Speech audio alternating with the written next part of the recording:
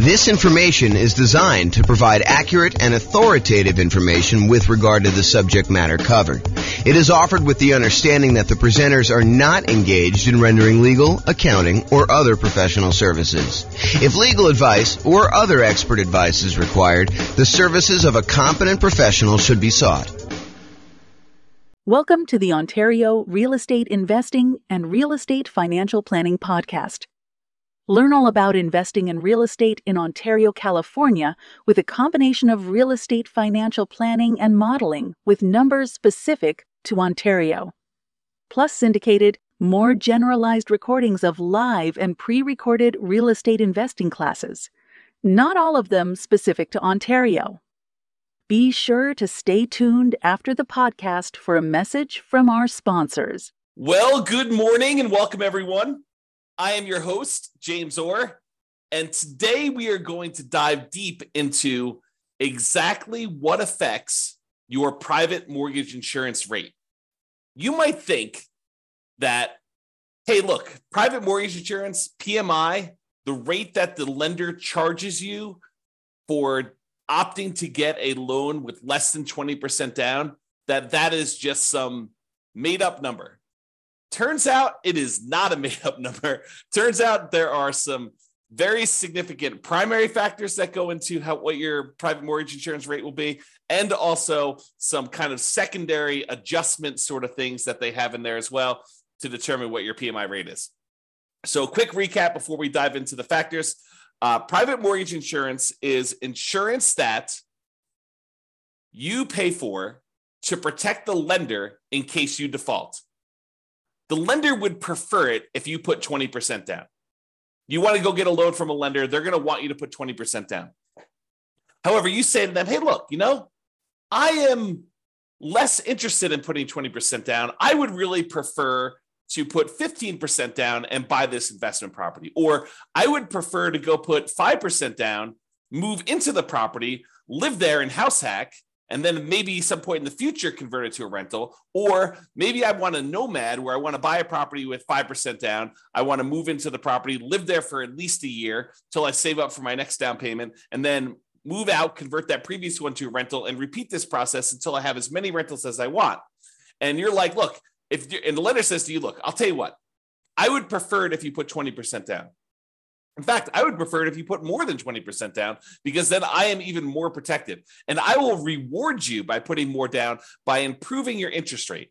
So not only will your interest rate be better if you put more down, but you'll also be borrowing less. So therefore, your cash flow, when you eventually convert this to a rental property, or if you're buying it straight up as a rental property, will be better. However, I'm not unreasonable. I will tell you what I'm willing to do. If you insist on putting less than 20% down, I will make you that loan. I'm going to charge you a slightly higher interest rate, and I'm going to require that you go to this third-party insurance company, and I'm going to request that you pay them a premium that protects me in case something happens to you and you end up defaulting. Okay? And so you say, okay, I'll tell you what. I want to put up 15% down to buy this investment property. I don't have to move in at all. Or I want to do some type of house hacking or nomading or strategy where I'm buying like a property that I am going to live in some other form, and I want to put less than 20% down. So I am willing to do that. What impacts my private mortgage insurance rate? What determines how much my rate is? And that's what we're covering today. So here are the primary factors.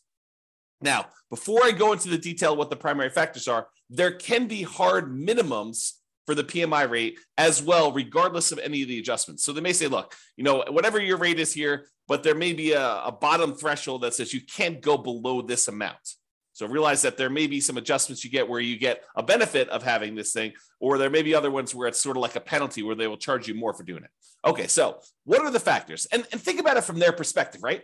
This is a third-party insurance company who is going to insure the risk to the lender that you will default. So what are the factors that go into whether they will have to pay out? Because that's how insurance works, right? Like if you're going to get insurance on your house and the lender might have to replace your house if it burns down, one of the things that they're going to want to know is, well, what am I on the hook for? How much of a house am I going to have to replace? So what is the value of the property and what is the insurance amount you're going to want to have coverage for? And they may also say, look, If you're going to come in here and you want to get fire policy on your property, if you're going to be willing to pay the first $10,000 or $20,000 as a deductible against the claim that you're going to make, well, your insurance can be a little bit lower because we're likely to have smaller fires that get caught and they're not going to have as much that we're going to pay out. Whereas if you say, look, I only want to have a $500 deductible, then your premium, how much you have to pay for that insurance, is going to be higher. Similar things are happening with this private mortgage insurance, where they're looking at the factors and how much they might need to pay out. So for example, what is your loan to value of the property? If you're at 19% down payments, you're very close to that 20% down, and they may have to pay out only 1% if you default, because the lender only has coverage for 20% of the property value. Like if they are looking at that and they only have a small amount that they might pay out, the private mortgage insurance premium is going to be lower. If your loan to value is higher, if you have only put 5% down and they might have to pay out 15 or 20% in order to protect the lender, your premium, your private mortgage insurance premium, is going to be higher. So the higher the loan to value, the higher the PMI is going to be. Okay. The coverage amount for the lender. So the lender can choose or insist on certain coverage amounts. And when we go over the actual calculation, we're going to go over another class where we talk about how to calculate PMI. I will show you the rate sheet for calculating private mortgage insurance. And I'll point out to you that the lender can choose to have certain amounts of coverage. It could be, I don't remember, making up numbers here, but 15 or 12% or 6% or 22% or 35%. So the lender can choose what level of coverage they are insisting on for you to get. So if the lender requires more coverage, they want to be protected down to 65% loan to value, that could be a higher PMI rate for you than a lender that only requires to be protected down to 80% loan to value. Okay, so that's going to be another primary factor as to what is on there. Now, another factor is your credit score. Another reason for you to take the time to make sure that you improve on your credit score, because the credit score is going to be a major factor in what your private mortgage insurance rate is. When we look at the primary table, when we do the calculations on how to calculate it, you're going to see that like credit score is the main thing going across the top that basically says, let me pick the credit score I've got. Let me pick what loan to value I'm doing. And those are like the two big ones that it's going to determine what it is. And then of course, they've got all the different coverages for the lender on the left-hand side as well. But those are like the two big ones that you decide on what your kind of primary rate is. Okay. However, which table you choose is often determined by the amortization term of the loan itself. If you get a 15-year loan, the rates are different than if you get a 30-year loan. And I think the cutoff for them, for at least the table that I've seen, is usually 20 years. So if you're greater than a 20-year loan, you have one table. If you're less than a 20-year term on your loan, then it's another table. Okay. So the shorter terms, like a 15-year loan, has lower private mortgage insurance. It is cheaper for you to get private mortgage insurance if you chose to get a 15-year loan. So you're gaining a little bit of ground by having a lower PMI payment, improving cash flow a little bit, but it's much uglier because the 15-year loan, your cash flow on that is going to be much uglier, right? Because you are choosing to pay off a lot of principal every time you make a payment. You're trying to pay off that entire loan in 15 years. And even though your interest rate's going to be better, presumably, and also your PMI is going to be better, your total payment is probably going to be higher overall. Okay. So that's the amortization term of the loan itself. Then fixed and variable payment amounts. So if you decide to have fixed monthly payments or variable payments, then that actually can impact your PMI as well. And the time you've been paying the rates, that is another factor in what the PMI rate will be.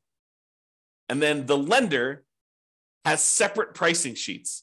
So like credit unions apparently have a separate pricing sheet than a conventional lender. And so you may find that the rates are different if you go to two different lenders. So PMI is not static. You have to shop it around as part of when you're shopping for your loan. It's one of the factors we talk about when you're trying to determine which lender to use. So you want to go and find out not just like, hey, what is the rate today, but also what is your PMI rate for me in my situation? Okay. Now, those are like the primary factors. However, what's also difficult is there's a whole separate section after we determine your primary rate for adjustments that get made to your PMI rate. Okay. So let's go over the adjustments quick. If you're doing cash out refinance loans and you have PMI still left on your property, guess what? You're going to get a penalty to your rate for doing that. They think of that as an extra risk. So your PMI rate is going to be higher for that. If it's a second home, if you're not just buying this as your primary home, if it's a second home, you will get hit on your PMI rate. It'll be a penalty for that. In addition to that, if it's an investment property, you will get hit. Your PMI for doing an investment property, if you're doing a 15% down, non-owner occupant investment property loan, that PMI is going to be different than if you bought a 15% down owner occupant house hack / nomad property. It's a penalty. It's an adjustment that they make to your rate. If you're doing like a single family home or even a duplex, those rates are different than if you do 3 or 4 units. They consider you doing 3 or 4 units as being higher risk. And so your private mortgage insurance rate will adjust up. It'll be more expensive for you to get PMI if you do 3 or 4 units. Employee relocation loans. I'm pretty sure that you actually get a discount on PMI if it's an employee relocation loan. Not sure why, but apparently if your employee is willing to relocate you, then you actually get a slight discount. It's a relatively small discount, but you get a slight discount for having an employee relocation loan. If you have a manufactured home, I'm pretty sure you get a penalty for that. That's an adjustment on there. If it's a lender paid monthly premium, which I'm not even sure you can get, but maybe there is one. But apparently there's a lender paid monthly premium adjustment. So if the lender is paying monthly for you, there's an adjustment for that. Declining renewals. I have a feeling that this means that the PMI gets lower as you renew each year. Okay, and there's a penalty for that. If you're paying an annual premium, I think that there's an adjustment for that. I actually think the annual premium gets you a slight discount. We'll see this when we do the rate sheet. We do the calculations. We'll look at all the adjustments and we'll see how it moves. Okay. Refundable monthly premium. So there was a time where private mortgage insurance was refundable. I have not personally seen any PMI loans where you have a refundable monthly premium. Perhaps there is one. Maybe it's more expensive. I don't know. But the PMI that I've been seeing for the last few years, at least, has been where the monthly premium is non-refundable. But if there was a refundable monthly premium, that would probably be a rate adjustment for that. Now, if you have a high debt to income ratio, if your debt to income ratio is greater than 45%, then there's an additional penalty for your PMI rate. So like not only is your credit score a major factor in what your PMI is, but if you have a really high debt to income ratio, if you're kind of like pushing that limit and trying to get in and purchase a property that's more expensive, that's going to push you over that 45% DTI, that will also impact your PMI rate and actually make it worse for you for your debt to income, because it's like penalizing you and then saying, oh, we're penalizing you because you're already high on your DTI. It's going to be a higher DTI anyway, because we're going to add to that. Now, here's an interesting one. If there's more than one borrower on the loan, it does reduce your PMI rate. So if you're just getting a property yourself, PMI is one rate. However, if you and your spouse or you and a partner end up getting a loan on a property together and you're both on the loan itself, actually PMI can be reduced, which is interesting. And we'll see the order of magnitude of these adjustments. We'll show them to you when we do the calculation. I think I'm going to do the calculation in the next class. It's either the next one or the one after that. So next week or the week after that. For those that are listening on a podcast, it'll probably be a couple months. But for the guys that are doing the daily classes, it'll be like next week or the week after that. So we'll actually go over what the exact adjustments are. All right. So in conclusion, lenders prefer you to put 20% down. However, if you insist on putting less than 20% down, they may opt to make you the loan, but they might require you to purchase third-party insurance to protect them in case you default. That is private mortgage insurance. That's basically what is happening, okay? Now, how much your private mortgage insurance has many factors.